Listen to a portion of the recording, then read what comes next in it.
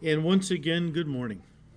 Can I have you turn with me in your Bibles to the book of 2 Samuel chapter 8. And if you're new with us, it's good to see you this morning. We are working our way through the book of 2 Samuel here at Calvary on Sunday morning. Now, let me just say this. I'm going to combine chapters 8 and 9 together. We will not get through both of them today. But I want you to understand that in 2 Samuel chapters 8 and 9, we see two sides of David's personality presented. In chapter 8, we see David as a conqueror, someone who judges and destroys his enemies. But then in chapter 9, we see a softer side of David, a king who demonstrates great mercy and kindness to someone who doesn't deserve it. And just so you know where I'm going with this, guys, David, of course, is a type of Jesus Christ, who also judges and destroys his enemies while showing great mercy and kindness to those who don't deserve it, but with whom he has made a covenant. So our first point today will be the king mighty in battle against his enemies, and we'll look at our second main point next week.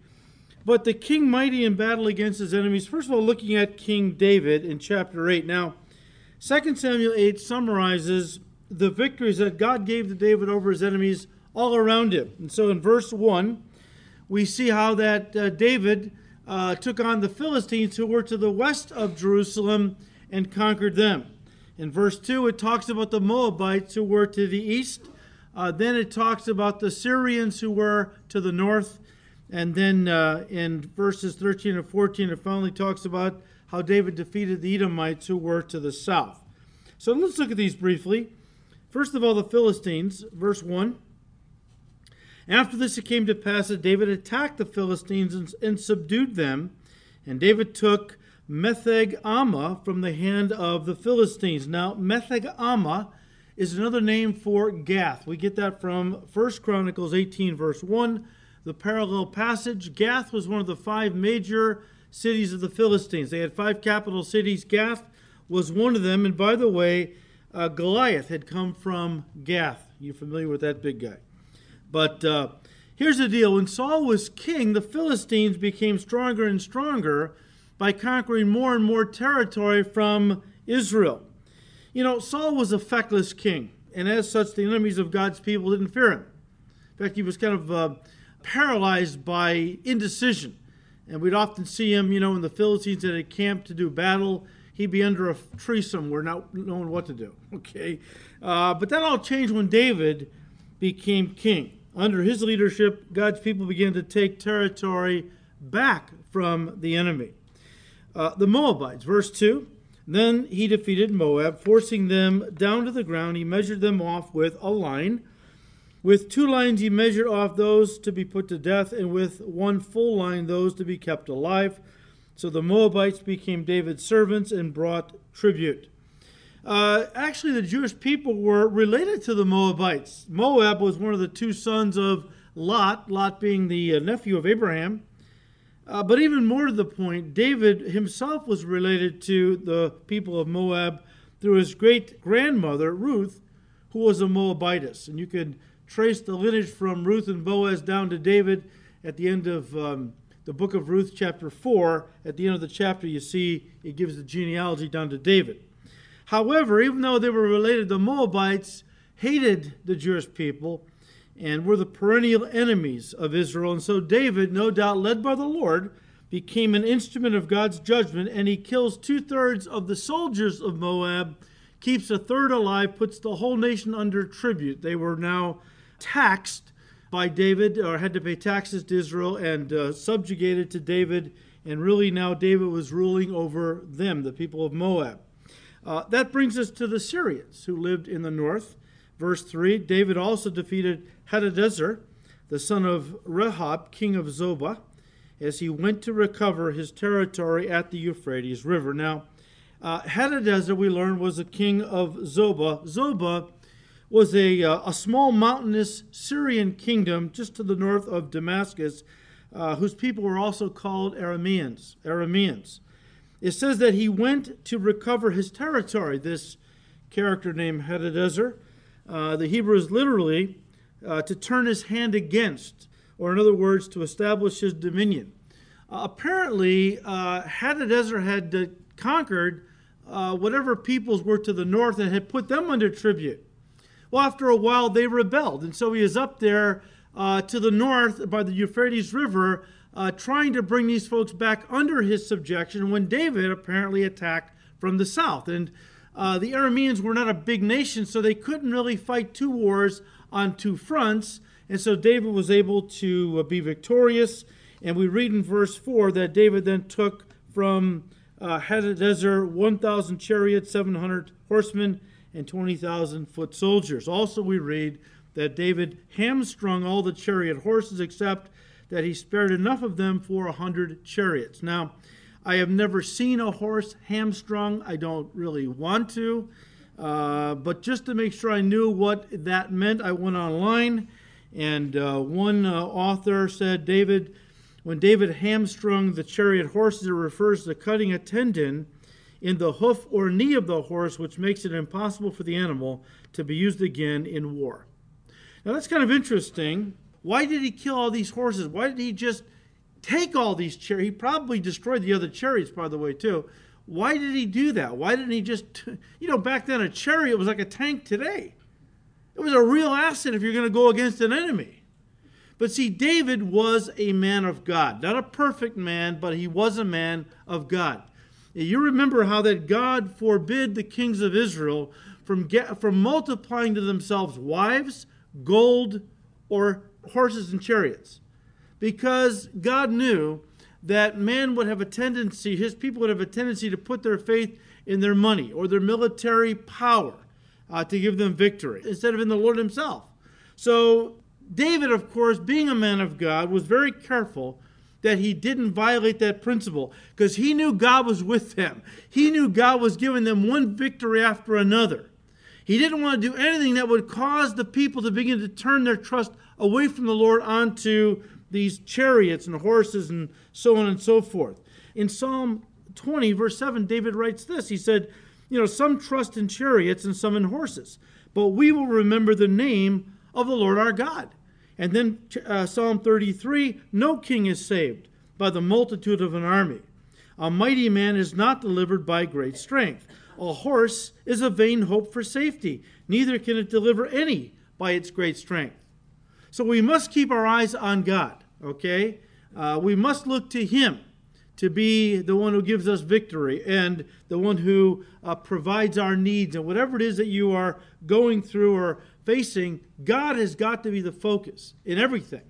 Because when you start getting your eyes off of God, you start getting your eyes onto whatever else that you think is going to help you out of this crisis, you're going to find out it's going to be a bad thing. Verse 5.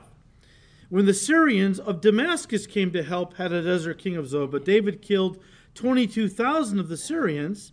Then David put garrisons in Syria of Damascus, and the Syrians became David's servants and brought tribute.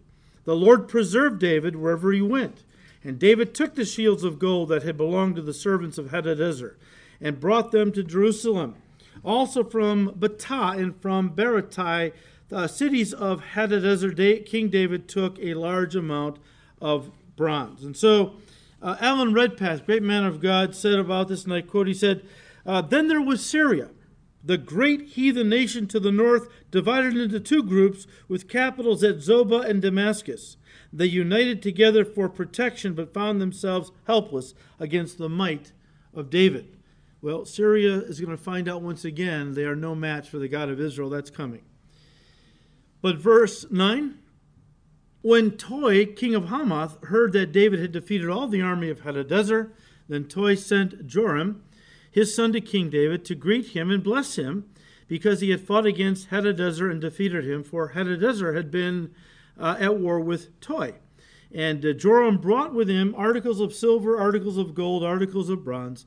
King David also dedicated these to the Lord, along with the silver and gold that he had dedicated from all the other nations which he had subdued, from Syria, from Moab, from the people of Ammon, from the Philistines, from Amalek, and from the spoil of Hadadezer, the son of Rehob, king of Zobah.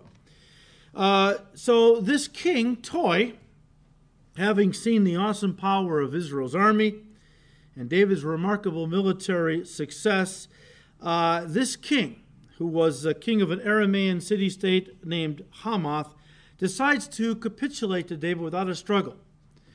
He came to David through his son and said, David, basically, this is how it went. David, and I really believe this is what they were thinking. Look, not every city, and these were city-states, autonomous city-states in these areas, okay, that had their own king, their own armies, and so on. Not every one of these city-states wanted to fight with David. There's a lot of these people that realize this guy, his reign is almost supernatural. And the way this is the guy that beat that 9.5-foot Philistine giant when he was 17 years old.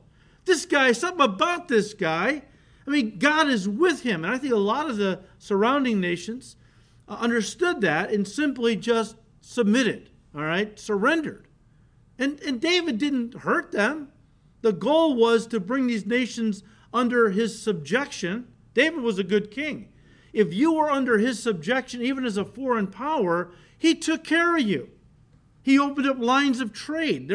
They prospered as well as Israel prospered. It wasn't a bad deal. Okay, you had an alliance you were a part of now. The alliance of God's people, Israel. And so as one author said, and I quote, he said, not every pagan nation surrounding Israel was hostile to Israel or their God. David did not treat them as if they weren't hostile. David didn't treat them as if they were hostile. He said, we make a mistake if we treat every unbeliever as an openly hostile enemy of the Lord, end quote. That's a good principle, okay? David only fought against those who wanted to fight against him. If a city or a nation said, look, wow, you are a great king, and your God is really with you, we bow to you, David. We surrender. We want to come under your subjection. And David treated them like friends, and they prospered under his leadership as well. And it says here in verses 11 and 12 that David took the spoil of all these military conquests. He stored it up, gold and silver and bronze. He kept in a treasury. Why? Because God told David, David, you can't build me a house. You can't build me a temple. David wanted to. We've studied that. But God said to David, David, you're a man of war. You've shed too much blood. The man who builds my house has to be a man of peace. Therefore, you can't do it, but your son Solomon, he will build me a house. David said, fine, Lord. If I can't do it personally, I'm going to spend the rest of my life financing it. So David started conquering all these people and keeping all the spoil in a place to give to Solomon when he became king to use in the building of the temple, which by today's standards would be many billions of dollars in wealth. I mean, incredible thing and all. Well, then we read in verses 13 and 14 how David took on the Edomites. And David made himself a name when he returned from killing 18,000 Syrians in the Valley of Salt. He also put garrisons in Edom, and throughout all Edom he put garrisons, and all the Edomites became David's servants, and the Lord preserved David wherever he went. Now, guys, there's an apparent discrepancy here, in that we read in 2 Samuel 8 that David killed 18,000 Syrians in the Valley of Salt, but in 1 Chronicles 18:12, the parallel passage, it says that Abishai, one of David's commanding officers, killed 18,000 Edomites in the Valley of Salt. And one scholar shed light on this by saying this. It is true that in some Hebrew manuscripts, as well as in the ancient lexicon, Septuagint, and the Syriac versions, Edomites is also found here in 2 Samuel 8, not Syrians, but actually Edomites.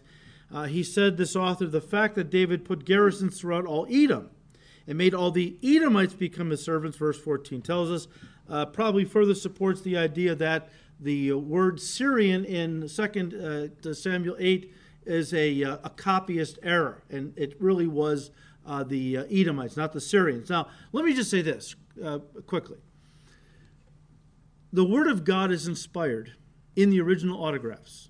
That's what the theologians say. What that means is when Moses physically penned the first 5 books of the Bible, or Daniel, or Samuel, or in the New Testament, Paul or Matthew, when they wrote God's word down on parchment or whatever they used, they were inspired by the Holy Spirit, and as such, their writing was inerrant in the original autograph or manuscript. Then those manuscripts got copied, and copied hundreds, if not thousands of times by different scribes. In the course of copying, the Jews had a very meticulous copying process, very meticulous, because they reverenced the Word of God so highly. So you had copyist errors reduced to hardly anything. In fact, from what I've been able to study, the Bible that you have in your laps this morning has only 0.5% error from every other Bible, every other manuscript that we have. And sometimes these aren't even errors. They're just words changed. The spelling of words changed over the years. So that's a variant. That's a difference, okay, which goes into the 0.5%. Bottom line is, you can trust the Bible in your laps as being the Word of God. If our God was big enough to speak the universe into existence and give us His Word in the first place, believe me, He is able and did keep it pure down through the centuries.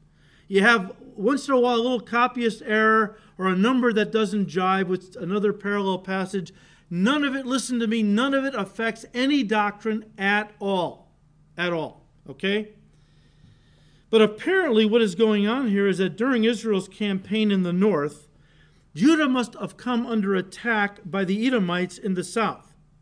And so David dispatches one of his commanding officers, Abishai, with a group or a detachment of soldiers to go and fight against them, to repel them. Now, during this battle, David's forces struck down 18,000 Edomites in the Valley of Salt. And when that happens, as the Edomites are a pretty formidable group of people. And when David's guys, under his leadership, attacked the Edomites and killed 18,000 in the Valley of Salt, well, you might say this put David's name on the map, okay? I mean, he was well known, but now he almost comes into almost like a mystical, kind of a famous kind of a thing. Where now it's not like you're just fighting a guy named David. You're fighting a guy whose God is with him. This guy never loses a battle. He never lost one battle his entire military campaign. He fought hundreds of battles. So the enemy is starting to think, you don't mess with David, okay? You don't mess with him. In fact, we know the reason for David's success at the end of verse 14, and the Lord preserved David wherever he went. All right? It was the Lord. We know that. But amazing. Now, verses 15 to 18 give us the names of some of the guys in David's cabinet. If you want to study that and call your boys by these names, that's fine. I'll let you wrestle with that. But I want you to understand something. Once again, David goes down in history as Israel's, greatest military king. Under David, the kingdom gained more land than any other king. And they occupied more land, closer to what God promised Abraham when he first gave Abraham the promise of the land that they would occupy at one point. Under David's military leadership, Israel conquered and occupied more land than any other time in their history. David took the nation to its zenith of military power. Solomon, who was a man of peace because David had done he had conquered everybody. So Solomon took the kingdom to its zenith economically. And they became the richest nation on the face of the earth under his leadership. But David, well, he's Israel's greatest military king, a mighty king, who won every battle, conquered every enemy, and brought absolute peace to the kingdom. There would be none like him until a future king would someday come, who the Bible calls the Son of David. That's a messianic title. We know him, of course, as King Jesus. Now, it's interesting that the Old Testament is loaded with prophecies concerning the coming of this Messiah, this king. And many of them tell us that he would come as a man of peace, that he would be a king offering peace. In fact, he'd be called the Prince of Peace. Let me read Zechariah 9:9 and Isaiah 9:6. Rejoice, Zechariah 9:9, rejoice greatly, O daughter of Zion. Shout, O daughter of Jerusalem.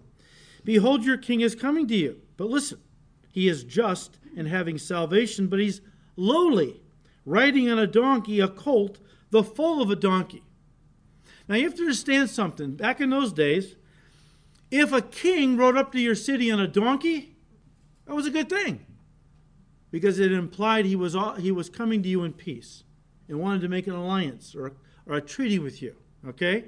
So if you saw a king, a rival king, riding up to your city, and you saw him there with his army behind him, and he's on a donkey, that was a good thing.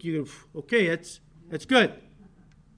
If he came riding up to your city on a white horse with his army, not so good. That meant he came as a conquering king. Jesus Christ, and here's the thing, the Jewish people didn't understand that their king was going to come twice. So you had prophecies that talk about a king of peace, coming lowly, on a donkey, right? Isaiah 9 verse 6, unto us a child is born, unto us a son is given, and the government, the kingdom, is going to be upon his shoulders. He's going to lead it all. And his name will be called Wonderful, Counselor, Mighty God, Everlasting Father, Prince of Peace. And yet you had other scriptures that talk about him coming as a conquering military king, destroying his enemies, establishing a kingdom and so on. It's like they didn't understand what was going to happen, really. We know that King Jesus would come twice. The first time, he would come in peace. He would come to Israel as their king of peace, the Prince of Peace, offering them to be a part of a kingdom that he would bring if they would receive him as Messiah. Of course, we know on Palm Sunday, the only time Jesus ever allowed himself to be worshipped as king. He comes riding up to the top of the Mount of Olives, Luke 19, verses 41 to 45. You can read about this, and he starts weeping because he sees the city of Jerusalem laid out before him. He starts weeping. He said, if you had only known this day, the day that was made for your peace. This is the day. What day? Well, in Daniel chapter 9, God had prophesied that from the time the commandment went forth to rebuild the walls of Jerusalem until the Messiah, the Prince, came, would be, and I'm paraphrasing, 173,880 days. It would start when Nehemiah received the command from King Artaxerxes to go and rebuild the walls of Jerusalem. Start counting. It would, if he had 173,880 days to March 14th, 445 BC, the day Artaxerxes gave the command, it brings you out to April 6, 32 AD, Palm Sunday. The day that Jesus rode into Jerusalem, presenting himself as their king, but he was rejected, right? That's why he wept over the city, because he knew that judgment was coming, because they refused him as their king. If they would have received him, he would have brought a kingdom of peace to the earth. However, even though he had come as a king in peace, he was rejected by the leadership of Israel. In fact, Isaiah 53, verse 3 says, he was despised and rejected by men, a man of sorrows and acquainted with grief. He hid, and we hid, as it were, our faces from him. He was despised, and we did not esteem him. So Isaiah is prophesying about how that when Messiah finally came, Israel would not receive him as their king. He would be rejected. Now we know, Palm Sunday, he presented himself. 4 days later, on the 14th of Nisan, Passover, he was crucified. 3 days after that, he rose from the dead bodily. 40 days after that, he ascended back to his Father. But before he left, he told his disciples, even before the cross, he said, I'm coming back again. I'm going away.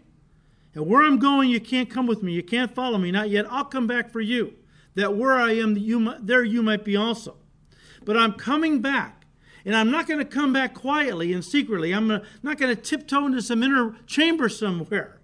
Because as lightning flashes across the dark sky from east to west, so will be the signs of my coming. I will light the sky up with my second coming glory, and every eye will see me. He's coming again.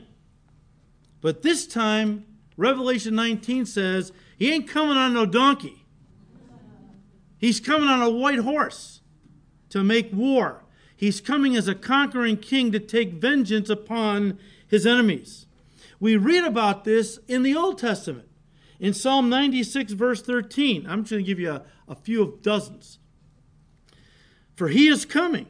He is coming to judge the earth. He shall judge the world with righteousness and the peoples with his truth. Jeremiah 23, verse 5, Behold, the days are coming, says the Lord, that I will raise to David a branch of righteousness. A king shall reign and prosper, and execute judgment and righteousness in the earth. Isaiah 11, verse 4, But with righteousness he shall judge the poor, and decide with equity for the meek of the earth. And he shall strike the earth with the rod of his mouth, and with the breath of his lips he shall slay the wicked. Well, that was looking forward to a future day, a day, guys, we're still looking forward to. Because in Revelation 19, and you have to turn there, you can read it on your own. But in Revelation 19, John the Apostle, who was taken into the future and sees the vision of Jesus Christ returning to the earth, the very thing the prophets were all prophesying about, right? And John sees him riding this white horse. And with him are all these angels in the church, the saints of God, all right? And when we come through the clouds with the Lord, as he's coming to the earth to establish his kingdom, guess who is waiting for him in the valley of Megiddo? The Antichrist, false prophet, and all their forces. You see, the devil has so convinced the people of this world at that time that the Antichrist is God. The false prophet is, who knows what he is? He's like a god, all right? And together, if we follow these two, nobody's going to ever be able to defeat us. They all know Jesus is coming. Satan knows the scriptures. And he knows, and he's communicated this to the Antichrist, false prophet, and all the people that follow these guys, that the Lord Jesus Christ is coming back. Okay? So they know about when, because, of course, they've read the book of Revelation. Okay? From the time the Antichrist sets up his image in the Holy of Holies, start counting, 1,260 days later, the Messiah is going to return. Satan can do math. Okay? So they're getting all their folks ready. We got a week left. Come on, come to the valley of Megiddo, right? And so here they are, the armies of the Antichrist. How deceived do you have to be to think you can go to war against God Almighty and win? But here they are, okay? I don't know what kind of weapons they have. I don't think it's going to be that far in the future. So they're out there in the valley of Megiddo with their Apache helicopters and tanks and surface-to-air missiles and whatever else they got going on. And here comes Jesus with his angels and his church breaking through the clouds on white horses. All right, guys, get ready. Lock and load, It ain't happening. They don't get to fire shot one. The Lord, well, first of all, he takes the false prophet and the Antichrist, picks him up, tosses him in the lake of fire, hell, okay? And then Jesus speaks the word and vaporizes everybody. The Bible uses very graphic, the blood is splashed everywhere. Like when you put grapes into a wine press, and you start squeezing the grapes and the juice shoots out everywhere. Okay, I know we got to go to lunch soon. So, and of course, all these who are killed in this battle, who come against the Lord, who go to war with God, their souls are cast into Hades, where every other unbeliever, from the time the world began, their soul is there. Okay? And you can read about this, Revelation 20, verses 11 to 15. At one point, they're resurrected after the millennial kingdom, and they have to stand before Jesus and give an account, but every one of them is going into the lake of fire. They're guilty. And so the Lord pronounces upon each one, according to the evil of their lives, their degree of punishment in hell, and they get cast into the lake of fire. Now, let me bring this, okay, to where we want to close, okay? I say all of this to say this. Many people today have a problem believing in a God who judges and destroys rebels. Those people that are at war with him because, listen, they do not want to bow the knee to Christ's authority. They don't want him being king over their life. And so they refuse to bow the knee, and they live in absolute rebellion against him, even though he has given them ample opportunity to come and be saved and escape the judgment to come. But they refuse. And a lot of people, when they read the Bible, Revelation and so on, and they read about how the Lord destroys his enemies and how he judges them eternally, they're going to have a real problem with that. They have a real problem with that. because they don't believe that that is the right thing to do, that if God's a God of love, he shouldn't do that. In fact, some of them just try to say the Bible is an error, or the Bible really isn't teaching that.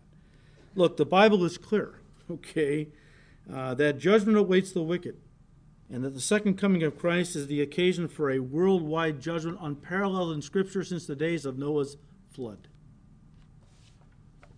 Read 2 Thessalonians chapter 1, verses 6 to 9. Since it is a righteous thing that for God to repay with tribulation those who trouble you. These folks are being persecuted for their faith, and Paul is saying, look, the day is coming, God is going to trouble them. They're troubling you right now, persecuting you. The Lord's going to trouble them someday.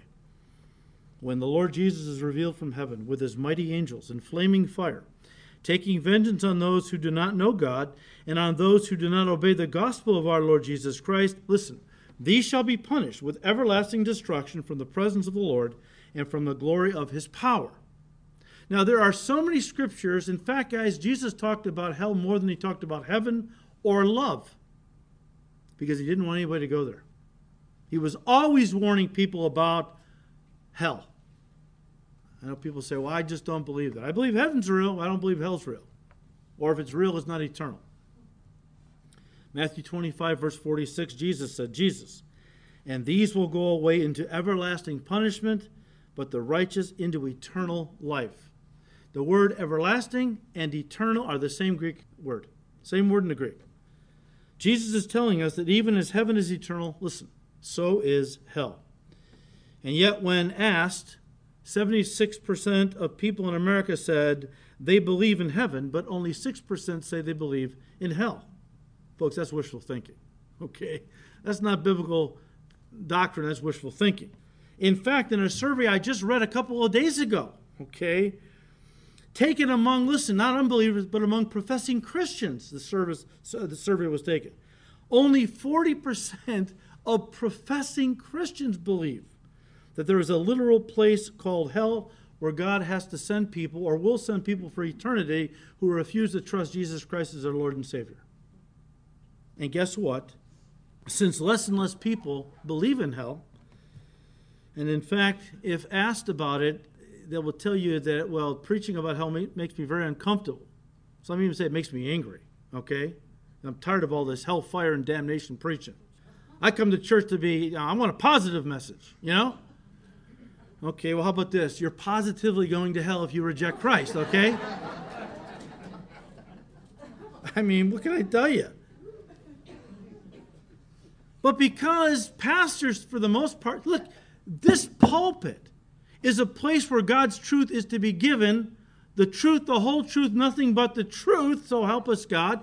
We pastors have been given a responsibility by God to teach the whole counsel of God, not just the parts that people like about God's character, his love and his mercy and his grace. What about his righteousness, his holiness, and his justice?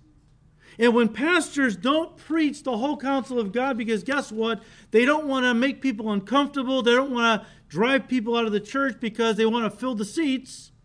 Therefore, they are tickling ears today, telling people what they want to hear. When that happens, which it has in our society today, guess what? The result is that almost everybody today in our country views God as a benevolent, gray-haired, grandfatherly old gentleman who is just too kind and loving to ever send anyone to a horrible place like hell. Consequently, guys, we now live in a society where there is no fear of God. Where there's no fear of God. In other words, no fear of coming judgment, no fear that people will have to stand before the God of the universe someday and give an account for the way they live their lives on the earth. Solomon said in the book of Proverbs that when people have no fear of the Lord, they don't hate evil. And when they don't hate evil, the result is lawlessness, or in other words, a blatant disrespect and disregard for the laws of the commandments of God. And when people live lawless lives, God promises them, I will have to judge them. Now, that's not what I want to do.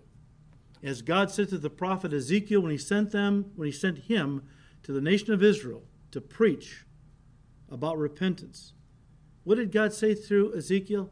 He said, please turn. Turn from your sin. Please turn. I mean, why will you die? I don't get any pleasure out of the death of the wicked. I get no pleasure, God says, out of sending people to hell. God doesn't want to send people to hell. He's almost begging us, get right with him, so he doesn't have to judge people. This is also repeated in the New Testament. 1 Timothy 2, Paul said, "It is good and acceptable in the sight of God, our Savior, who desires all people to be saved and to come to the knowledge of the truth." Peter said it in 2 Peter 3, "The Lord is not slack concerning his promise, as some people count slackness." Just because God's judgment hasn't come already doesn't mean it's not going to come. But God is patient and long-suffering, okay? Peter said. He wants everyone to have time to come to repentance.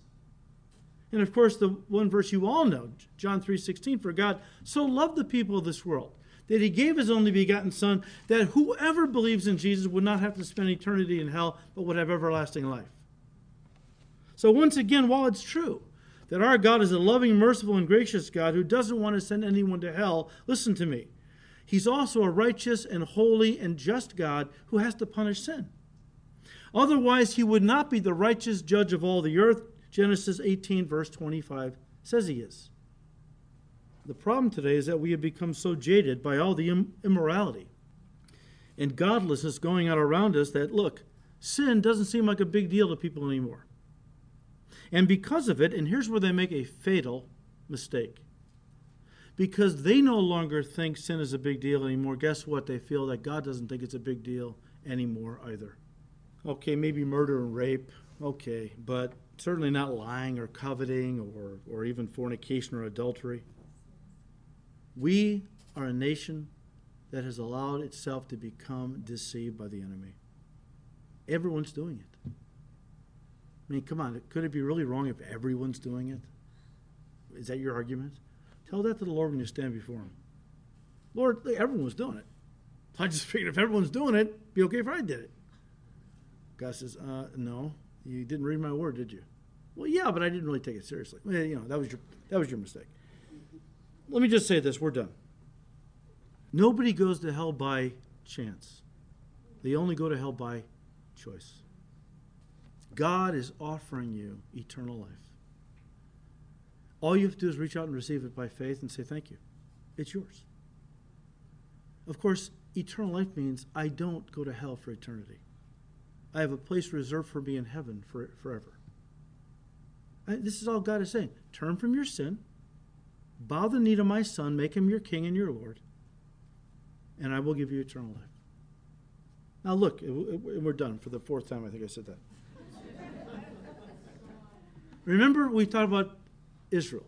Not every city-state around Jerusalem was openly hostile to David and to Israel. A lot of people, when they saw how God was working in David's life and how God was blessing Israel, their enemies couldn't stand before them. And they prospered exceedingly under David's leadership, knowing that David worshiped the God of Israel. Many of these individuals in these city-states willingly bowed the knee to David and made him their king. And David did not treat them with hostility. He treated them with love. They were part of the family now. And as such, whatever he could do to protect and bless them, he did. Guys, that's how it is. I mean, you might have lived all your life as an enemy of God. And there's a lot of people who are hurt because God allowed a loved one to die, or God allowed them to grow up in a horrible situation where their father abused them almost on a nightly basis, and they blame God for that. And they grew up defiant and rebellious against God because they were hurting and lashing out at God by sinning, because I can't hurt God unless I just live a life that's completely against all that he's commanded. But eventually God began to soften. God began to work. They began to realize it wasn't God's fault that their father did horrible things to them. It wasn't God's fault that a loved one died young and was taken from them. And at one point, this rebel decided they were fighting against the only one who really did love them. And so somewhere, in the privacy of their own bedroom or somewhere, they knelt down and they said to Jesus, I want you to be my king. I submit my life right now to your authority. I'm tired of running my own life. I want you to take control. And at that instant, they entered into a covenant with the King of Kings. No longer the enemies of God. Now a child of God. A part of the family. And this is what God is offering to the people of this world. Now next week, because next week's message dovetails into this, and that's why I wanted to combine chapters 8 and 9. And you have to come back because there is so much there that God is teaching us about his mercy and grace. You want to talk? We talked about the judgment of God today. How about we talk a little bit about God's love and mercy and grace next time? Let's balance it out, okay? There is so much there to be encouraged by. Come on back and let's, God is willing, let's study 2 Samuel 9 next time. Father, we thank you for your mercy and grace. And we thank you, Lord, that you invite rebels and those who are at war with you to come and surrender and make Jesus their king. And when they do, they go from children of wrath to children of God.